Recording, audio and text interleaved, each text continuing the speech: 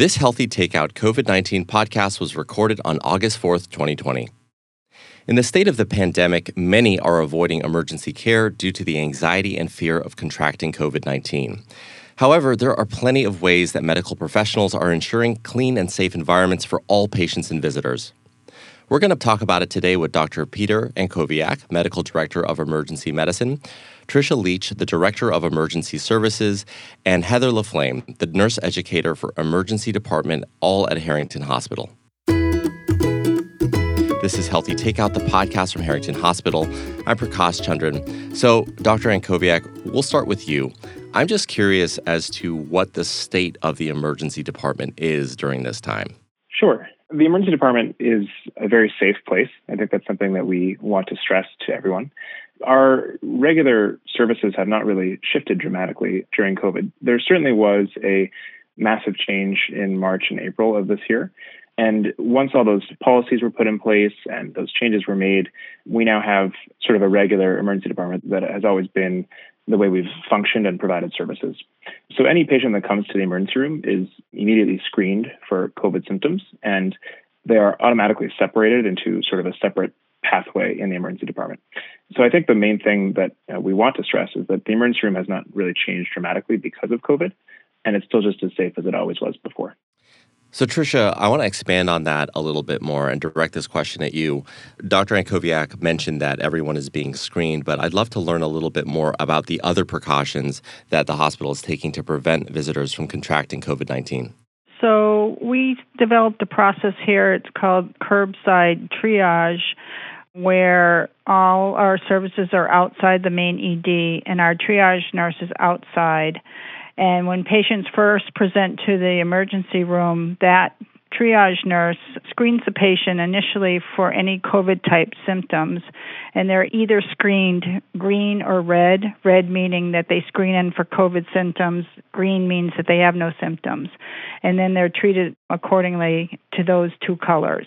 If they are screened in red, the nurse comes out fully in protective gear to bring the patient into an isolated room where they're then treated and seen. If the patient screens in green, they're treated normally, and the patient would have to wear a normal surgical mask upon arrival into the ER. We do keep separation from all patients so that everyone is socially distanced and they're protected as best as possible.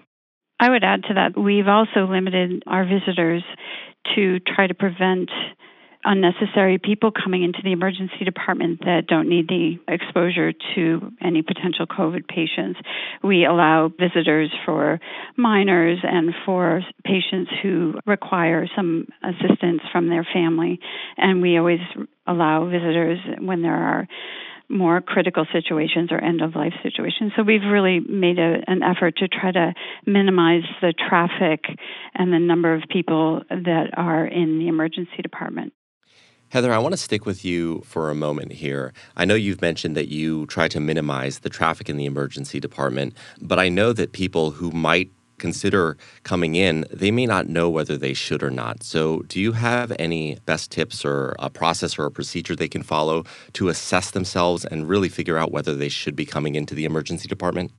Well, I think we did a really good job as a healthcare community, of trying to not try to educate people about when they should come into the emergency department. But I think we also kind of scared people away, and people who would normally come in to the emergency department were staying away because they were afraid of COVID.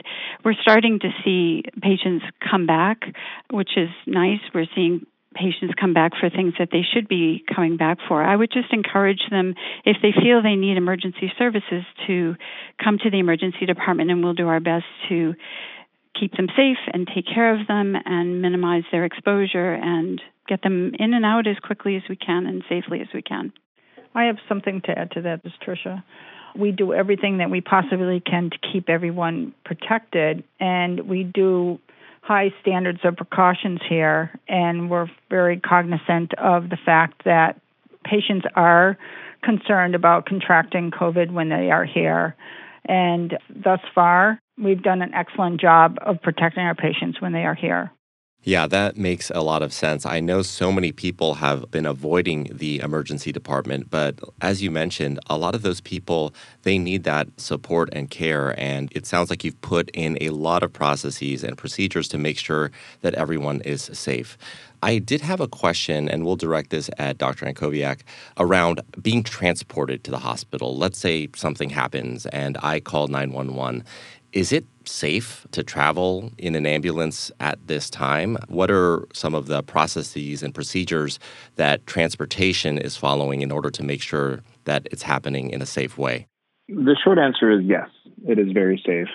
Every EMS organization has a standardized protocol for cleaning ambulances in between transports, ensuring that all the ambulance staff is wearing proper protective gear as well in order to prevent any transmission from prior patients or from staff. I can't speak specifically to the individual protocols at each of the organizations across our catchment area, but I can certainly say that all of the organizations have safety protocols in place, have cleaning protocols in place, and so the transportation process really has not changed. Anyone that has an emergency that they feel they need to be seen for in the emergency department should feel very comfortable calling 911 and should know that they will get proper services that they always have from police, fire, and EMS as appropriate for that given call. And one thing we want to stress too, while I'm sort of on the point, is that we don't want folks to be afraid of coming in because it certainly can cause more harm too, right? If you have chest pain and you wait 2 days and you're having an active heart attack and you don't realize it, coming in 2 days later can be significantly more dangerous than coming in the first hour. Or if you have numbness or tingling, and those may be early signs of a stroke or a transient ischemic attack, if you're waiting, those can advance very rapidly, and it's very important to seek care as soon as you feel symptoms. So to go back to the question on transportation, I would say that it's very safe and there are protocols in place. Anyone should feel comfortable calling their local EMS services. I would add to that also that when we know that an ambulance is coming in, they call ahead of time and they let us know what their screening is. So if they're concerned that a patient might be screening positive for COVID, then we have time to prepare and get a room ready and get our staff ready. So there's a seamless transition between EMS and the ER. Tricia, I'd like to direct this question at you. I'd love for you to expand a little bit more on the screening process, specifically just around how you screen the visitors that you are letting in. One of the things that I've heard is sometimes because they want to provide support and be with their loved ones, they might not necessarily be as honest as we would like in terms of who they've come in contact with. So expand a little bit more on screening and how you can really ensure that everyone is safe that enters the hospital. So when a patient does present to the emergency department outside at curbside, we ask some basic questions to each individual. Have they been in contact with anyone that has been positive for COVID? Have they been quarantined due to possibility of COVID exposure? Have they been running a fever? Do they have taste? Have they lost the sense of taste? What are their other symptoms? All these things are categorized and then determine if any of these are positive. That then flips them into either that category of a red card or a green card. Then we know how to then move forward treating the patient. I would add to that as far as if a visitor wants to come in with a loved one, say they're presenting with a family member who's a minor, we would ask the same questions to the visitor, and we ask that all visitors wear masks. Anybody that comes into the department, we ask that they wear masks to protect themselves and to protect others. And Dr. Ankoviak, just as we wrap up here, I know that even despite everything that we've talked about today, there's still going to be some apprehension and uncertainty about coming into the emergency room. So is there any last piece of advice that you might give to alleviate their concerns? My piece of advice is really that the state of the world has certainly changed, and the way we practice medicine and screen patients has certainly changed. We, I think, certainly at Harrington have gone above and beyond in terms of our screening protocols, our protective equipment, our ability to keep patients and visitors safe. And so even though the world feels like a very different place than it might have 6 or 7 months ago, we really want to reiterate that to us in the healthcare community and at Harrington, the world is not that much different. I mean, we certainly are very careful. We are thinking very thoughtfully about how we screen patients. But it's just really important that folks know that they can always get the same quality care that they have been able to get in the past. And I don't want folks to feel any different about coming to the emergency room at Harrington. Tricia, are there any final words from you? The only thing I would add to any of this is that I would like the community to know that it's a safe place to come. We'll treat you appropriately. We'll take good care of you. And we always have you, the patient, the foremost of importance to all of us. So every day we come in here to do the best for every patient that walks in through the door. And finally, Heather, is there anything else that you'd like to add? Just that we're a community hospital and our job is to take care of our community, and we strive to do the best we can to take care of our patients and our community in a safe way.